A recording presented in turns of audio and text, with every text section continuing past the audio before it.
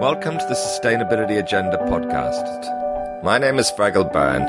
Every week I speak to leading figures from the world of sustainability and explore the sustainability agenda in marketing and strategy, technology, innovation, investment and finance.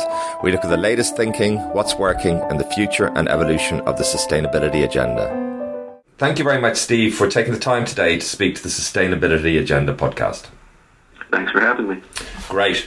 So I'm very much looking forward to talking to you about the work that you've been doing, and in particular your most recent book, The Sustainable City. A good place to start, I guess, would be just maybe to introduce yourself a little bit to listeners and talk a little bit about what you do and what you're interested in at the moment. Okay. Well, I'm a professor at Columbia University, and I direct two master's programs, one in sustainability management and the other in environmental science and policy. I also run a research program on sustainability policy and management. From 2006 until about a month ago, I was executive director of Columbia's Earth Institute, which is our largest research institute here at the university. It's about 750 people, all devoted to various aspects of sustainability, science, policy, and management. And the work that I've been doing most recently has been on how do you make this transition to the renewable resource-based economy? How far have we gotten? And basically as a management professor, I think a lot about how organizations make that happen. Right. And so just maybe a little bit of an overview. Where would you situate where we are today in terms of the evolution? Well, I have to take a fairly long-term perspective because I started studying environmental policy in the fall of 1975 as a first-year graduate student. I walked into an environmental politics and policy class, and at that point, this was a fringe issue. People thought it was kind of cute, a little silly. Nobody really paid much attention to it. If you then move ahead, EPA in the United States at that point was 5 years old. And if you move ahead to 2018, it's at the center of our consciousness. When foreign leaders visit each other, they talk about security and trade, and they talk about sustainability issues, climate change, resources, and a variety of other issues like that. And so I see us making progress. I think people sometimes don't really appreciate how far we've come. When the U.S. EPA was started in 1970, this country had not yet decoupled the growth of our GDP from the absolute growth of pollution. By 1980, that had been decoupled, and in fact, we continue to grow our economy while reducing the absolute load of pollution. We need to accelerate that, and we need to really use technology to put the damage of technology under better control than we have. But we're doing a lot better than we used to. Right, that's interesting. You mentioned this decoupling and slowing down, I guess, or less carbon intensity. Do you worry about growth, economic growth? I worry about it, particularly in the developing world, but I think that there are stages of development, and I think once you get to the point where you feel that your family has enough to eat and you have a roof over your head, then you start thinking about wellness and quality of life and the issues that are of concern in the developed world. And very quickly that brings into play, well, what am I drinking and what am I eating and what am I breathing? And that starts to create an awareness. Once you do that, then people start thinking about climate change and biodiversity and these deeper and more profound issues that of global environmental change that we have to deal with. So, I think obviously we could accelerate the pace, but I think in this world it's always a matter of 2 steps forward and 1 step back. Yes, well, it's quite optimistic in some respects. And you're talking about the United States because I guess they have, reached that to some extent a pinnacle of a developed economy, whatever that might mean. And yet, it's very polarized, the public, perspective on these questions, particularly in terms of climate change. And it's not really clear whether or not, or is it that economic growth and consumption is still, a very important driver of not just the economy, but with, people's lifestyles? I think it's very important to separate the kind of lunatic that's running the country here and some of his, people from the general view of environment in the country. And certainly there are, Americans don't like people telling them what to do, so there's always an anti-regulation impulse. On the other hand, if you really probe at people's attitudes toward different kinds of pollution and whether they think government should be preventing it, there's continues to be a deep level of support. So, and I think that the nature of economic development is changing. The U.S., 80% of our GDP is in the service sector right now. And so you hear a lot of noise about trade and tariffs and all the things that the president and his people think about, but they're basically stuck in the 1970s. I mean, they essentially think national security comes from being able to manufacture tanks and airplanes like we did during World War II. It's a very different world than the one they think they're in. So, I think that it's a problem that people's awareness and understanding, including the president here, is just not connected to reality.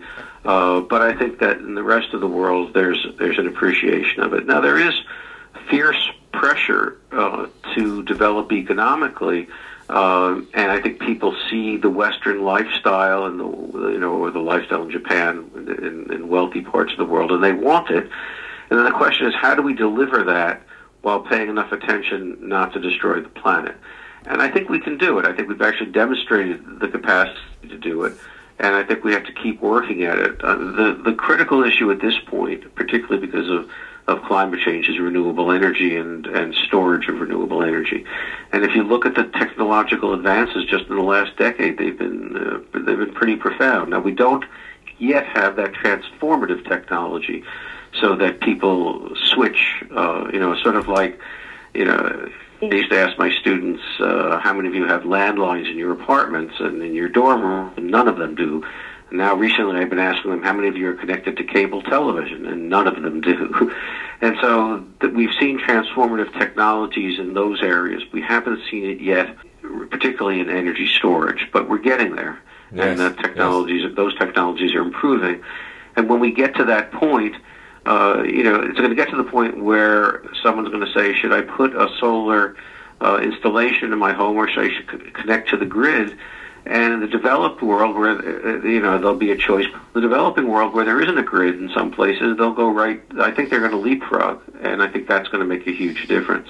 Yes. So I think those things are happening. I think the other thing that's happening that people aren't paying a lot of attention to is automation. People have moved from the countryside into cities, originally for manufacturing jobs because the agricultural jobs have been disappearing, and now the manufacturing jobs are disappearing. And so we're moving into yet another kind of world of economic life, and we're seeing it with the changes in land use and in occupations, and that's a lot of the impulse behind the sustainable city. Yes. I'd like to talk to you about the sustainable city. I just wonder, before we go on to that, what would you say are the things that worry you most? Are there a few things that particularly are on your mind? Yeah, climate change, we actually know how to solve. So of all the global problems we have, believe it or not, that's the most straightforward one. We get to renewable energy, we figure out how to store renewable energy better. We can make a serious dent in global warming. The two things we're not as good at this point is protecting biodiversity, and because we don't fully understand those webs, and also toxics in our environment because we don't understand their persistence as well as we need to. Those are problems that are persistent and we don't fully understand yet. Climate change, I actually think, it's a straightforward physical problem, and it's really just a question of developing the technology and then the political will to use it. But frankly, if the technology gets cheap enough, it won't be an issue. Sometimes I compare it to New York City at the beginning of the 20th century. Our biggest environmental problem was horse manure. We were knee deep in it, and got displaced by our subway and by the internal combustion engine. So we're 100 years from then, and so now we've got to displace this internal combustion engine with a better and cheaper technology. I think that's going to be the electric vehicle, and then we have to power that electric vehicle with renewable energy. That will do a lot on climate change, but that doesn't do much about all the plastics floating in the ocean or the toxics or some of the things we're doing to our scarce ecosystems that we really need to be protecting. Yes, myriad and interlinked challenges. Now, the sustainable city. I just saw a couple of days ago that they some research they did about the scale of urban life, and they, as I understand it, they discovered that the levels of urbanization in Asia and Africa were twice the levels that they expected. So they're saying now that like 90 or 80 or 90%. Urban. Yeah. I think that's really what we're going to see as the century goes on. The momentum behind urbanization is growing, and if that results in shanty towns and inadequate infrastructure, then you've got huge problems.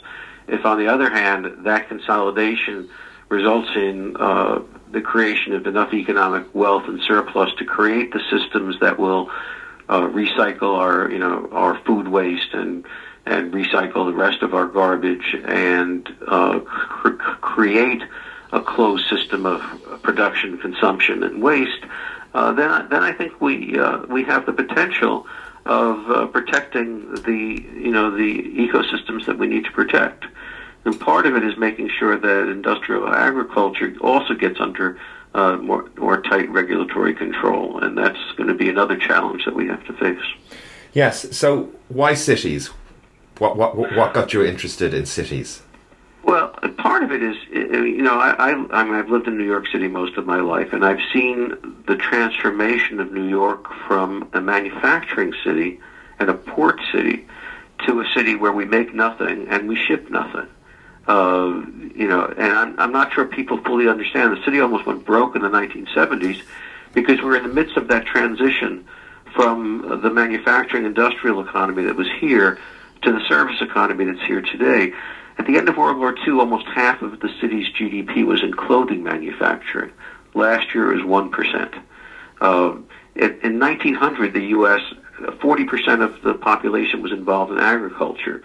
Last year it was 1.2%.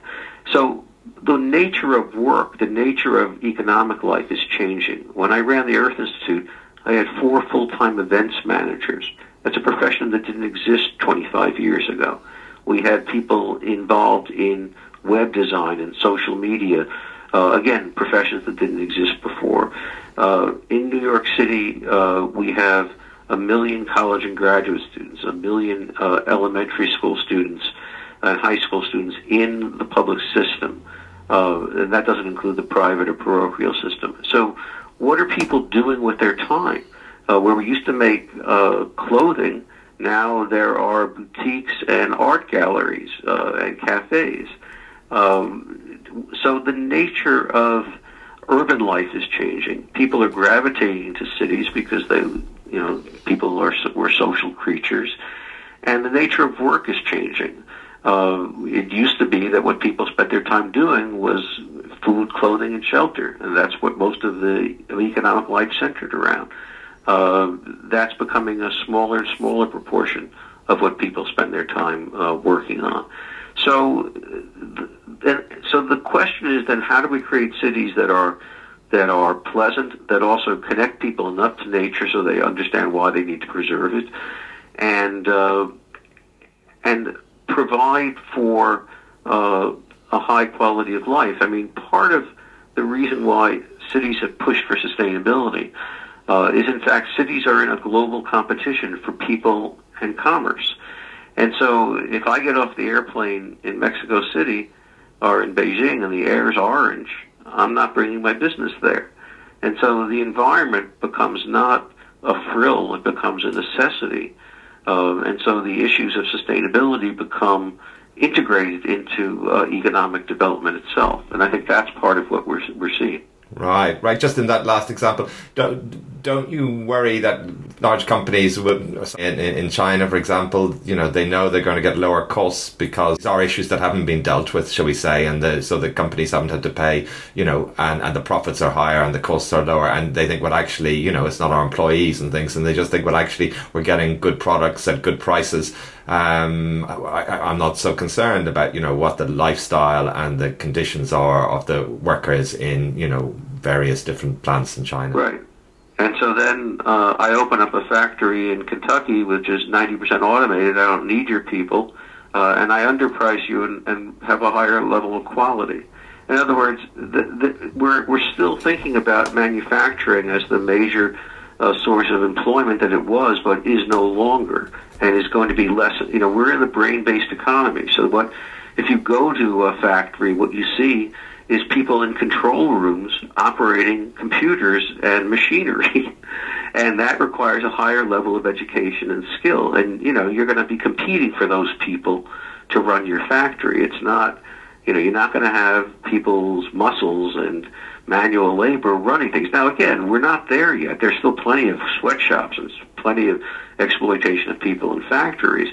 But if you look at the broad sweep of economic history, technology continues to displace labor. And so, particularly labor that is, what we would call manual labor. And so you have more and more people involved in design and in algorithms and in, sort of higher levels of communication. And more labor is involved in those kinds of tasks. And people's attention is more devoted to things that we would have considered complete luxuries. I went to my doctor for my annual physical, and she sent me to a physical therapist and I'm in this facility with 20 physical therapists and 30 people all doing stretches in a treatment that didn't exist 25 years ago. Yes. So the nature of economic life, what we're spending our time doing, and how resource consumptive it was or is. 20 years ago, you used to go to Blockbuster Video here and pick up, a cassette, and then eventually it was a disc. And now all that shipping, all that plastic is gone because you just stream it into your Netflix.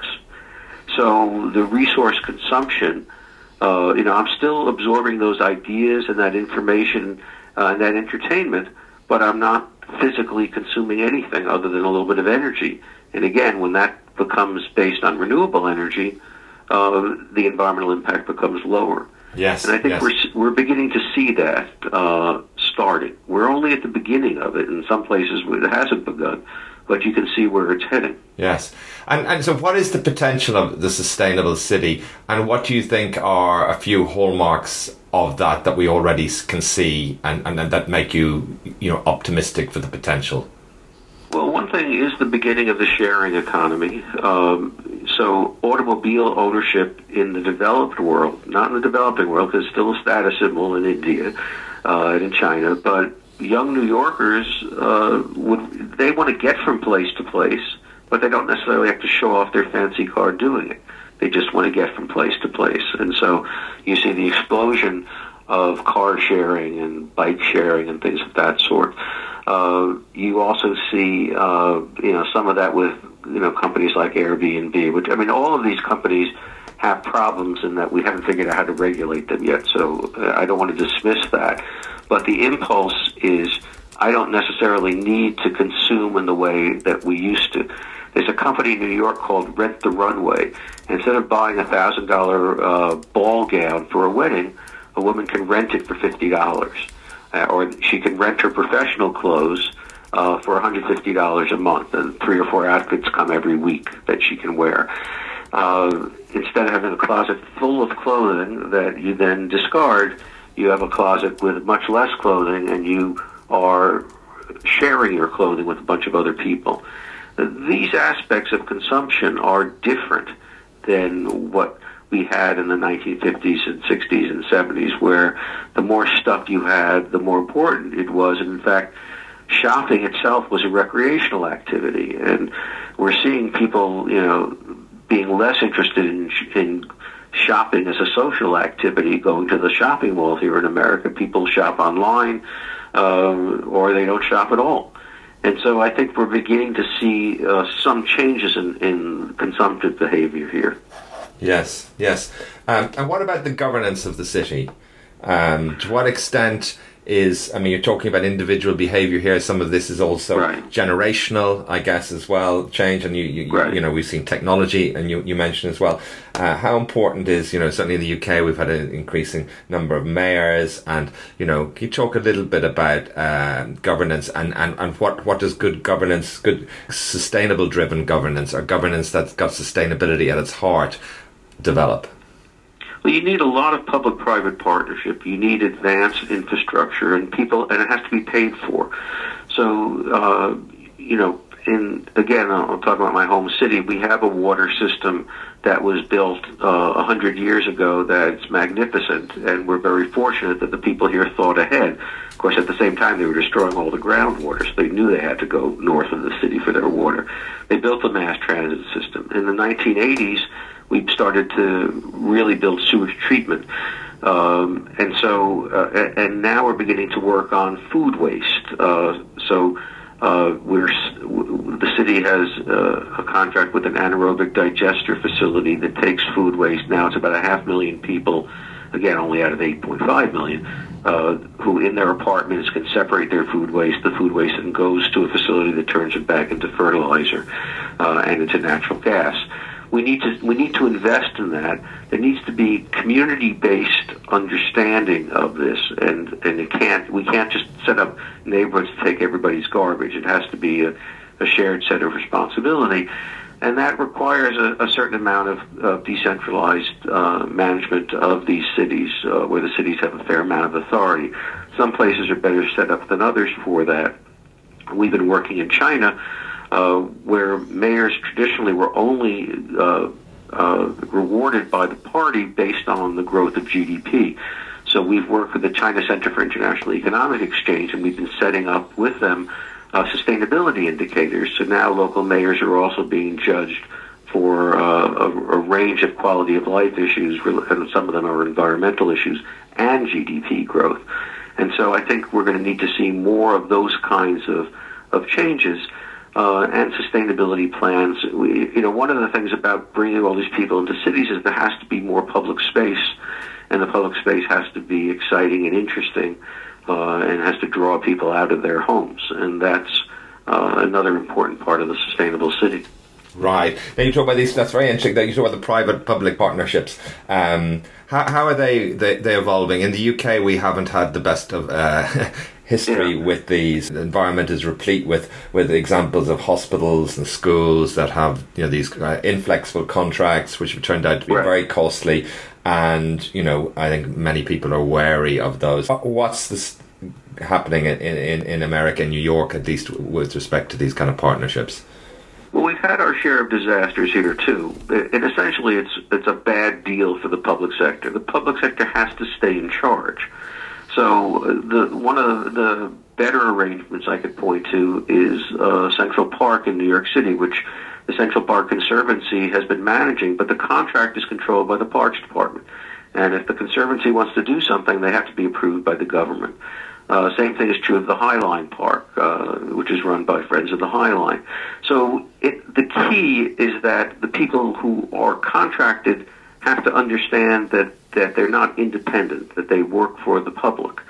And the public sector has to be willing to assert its authority. If it's an unequal partnership, it's not really a partnership. So the public sector has to control the policy and has to control the direction. And where you have a successful public-private partnership, that happens. An unsuccessful one, usually the private sector gains the upper hand, and it ends up being an unbalanced partnership. So you need both. We've had problems. Ironically, New York City's subway system was developed by the private sector under franchise by the government. The government regulated them into bankruptcy by insisting on a nickel fare, 5-cent fare. Eventually, the government had to take it over. And so that was a partnership that collapsed. So you see all kinds of partnerships, and I think that's part of the issue is making sure that they're done well, and a lot of them aren't. Yes. And you mentioned at the beginning as well the distinction between, cities that work well and, what we've seen in parts of the global south, these slums and, growing numbers of slums and extensive slums. How do you think about that? I think you need public intervention. I mean, I think you need to have the public sector play a role in both regulating private behavior and in subsidizing poor people. I mean, I don't think, I think these extreme income disparities have to be somewhat remedied by providing resources so that people can live a decent life. And I think that it's a question of balance. I mean, again, in this city, we have 400,000 people in New York City living in public housing, but the federal government has been disinvesting from that since Ronald Reagan was president. And the result is we have 60,000 homeless people in the city of New York. So that's unacceptable in a city or a country that's this rich. So there needs to be some intervention and some assistance, and I think that's something that government has to play a role in. You want to do it without it becoming, we don't want to turn back to the days of communism and state and blocks of housing like you saw in the old Soviet Union and Eastern Europe. I mean, that's completely awful. But there has to be a way to help people where you don't create these monstrosities, and I think it's definitely doable. But the idea that government has no role to play is silly. All of the economic development that we've seen in the world has involved partnerships between the government playing a role, particularly in infrastructure, and the private sector playing a role in creating incentives for private wealth and for behavior. And I think that's what you have to have. So in many ways, what you're saying, it is very much dependent on the government. Yeah, I think you have to have the government playing a role. Now, in a country like the U.S., we have a federal decentralized system. So, California, for example, is moving much faster toward renewable energy than, say, Mississippi is. But interestingly enough, Texas is the home of wind energy in America because they have so much of it. So, you're going to, and then you go to a country like China or France, which is highly centralized, where it's not part of their tradition to have a lot of local authority. So each country has to do it a little bit differently based on their own traditions. Yes. Now, clearly, cities they do very well. They're great at generating wealth, and I've seen some research which suggests that also inequality. As cities grow, they become more unequal. Is that something that would concern you? Yeah, I mean, I think inequality is a big issue. So the question is, can you create collective resources that are available to everybody that help people, move out of poverty? So if you live in Los Angeles in the U.S., you need to own a car to get to work. If you live in New York City, all you have to do is get on the subway. And so the capital costs are different. If you don't, I mean, it's interesting. If you need to apply, if you want to apply for a job these days, you need access to the internet. And so one of the things that New York has been doing is putting up kiosks with free internet. And there's much more publicly available, and libraries, and much more publicly available access than there was before. We need to do more of those kinds of things. But more than that, people need to be educated in how to be a productive worker in an increasingly technological world. It's just the skills that are needed, the knowledge that's needed to participate is high and is growing. Yes. And some of these technologies are hard to work, like Skype. Yes. And do you have thoughts on scale of cities? Because cities get bigger, and there are diseconomies, aren't there? They're at a certain size, and there's a lot of talk. I think there's a big feature in the New York Times about the local revolution, but bringing things back to, and Kirkpatrick Sale talks about scale, and the small is beautiful, but there are really important factors in terms of quality of life and right. things that are associated with cities. Have you thought about that and explored that a little bit? What the right kind of scale is, or how things change as you grow? Well, people live in their neighborhoods under any circumstances, and the real question is then, do those neighborhoods have identity, or is the whole place a homogeneous set of apartment blocks that all look the same, or are there distinctions from section to section because of geography and because of history and because of the preferences of people living there? So you want to maintain that. Obviously, you can end up with a city that's so large that you can't get out of the city to get to the countryside. That's one of the problems with the megacities. Yes. The city I live in, you can travel an hour from where I'm sitting now and be in the mountains, at the beach, or in farmland. So density doesn't work against that. It's just a question of how large and for how long these cities go on for. Unfortunately, I think that the growth of human population is peaking and will peak in this century. And part of that is the demographic transition that's brought about by this economic development. And it's a fairly simple thing. When we were rurally based, when most people lived in the country, and many people worked in agriculture, in fact, most people did, children were an economic asset. They worked the fields, they were your social security, and of course, many died before they became adults, so you tried to have as many as you could. In urban life, children are an economic liability.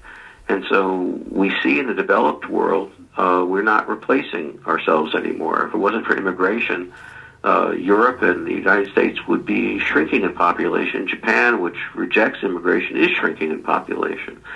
And so once we get to a certain level of economic development worldwide, we're going to peak probably somewhere between 9 and 10 billion. And so this sort of endless growth will end. And then the question is, how do we continue to have prosperity in a more steady state economic life? And that's going to be an interesting transition as we move into sort of what I would call true sustainability, which will happen once we get to this level of economic development. Yes, there's quite a lot of momentum in post-growth and degrowth areas, trying to think about, what that would look like. What's next for you? Finish this book. You still researching, exploring cities. What's on your agenda? Well, what I'm looking at now is I'm actually starting a research project with colleagues here on what has made organizations fail and what has made them succeed in bringing sustainability into routine management. I mean, one of the issues that I've been most interested in is how do we make this transition? I was thinking about it geographically with cities, but I'm also thinking about it organizationally. Some organizations have absorbed issues like energy efficiency and water efficiency and renewable energy and cloud systems into their routine operation, and some have not. And I'm interested in why it's happening in some organizations and what makes that innovation take hold in other organizations, because I think that's really the sort of ground level issue for sustainability. I actually believe that what I call the physical dimensions of sustainability, which is energy, water, material, environmental impact, should be part of what a manager does, the same way they think about finance and marketing and strategy and human resources. We keep adding elements to what a manager has to understand, and I think sustainability is now the next frontier, just as globalization was the frontier at the end of the 20th century. So I want to learn more about what makes those processes work. And that's really what I'm focused on now. I think that's a full agenda that'll keep you busy and important work. Thank you so much for taking the time to talk about this, the research you've done and your thoughts on the sustainable city. And I wish you the very best of success in the future. And thank you for having me. Same to you. Thank you for listening to the Sustainability Agenda podcast. I hope you found it interesting. Please sign up at the sustainabilityagenda.com website or on iTunes to make sure you don't miss any future episodes.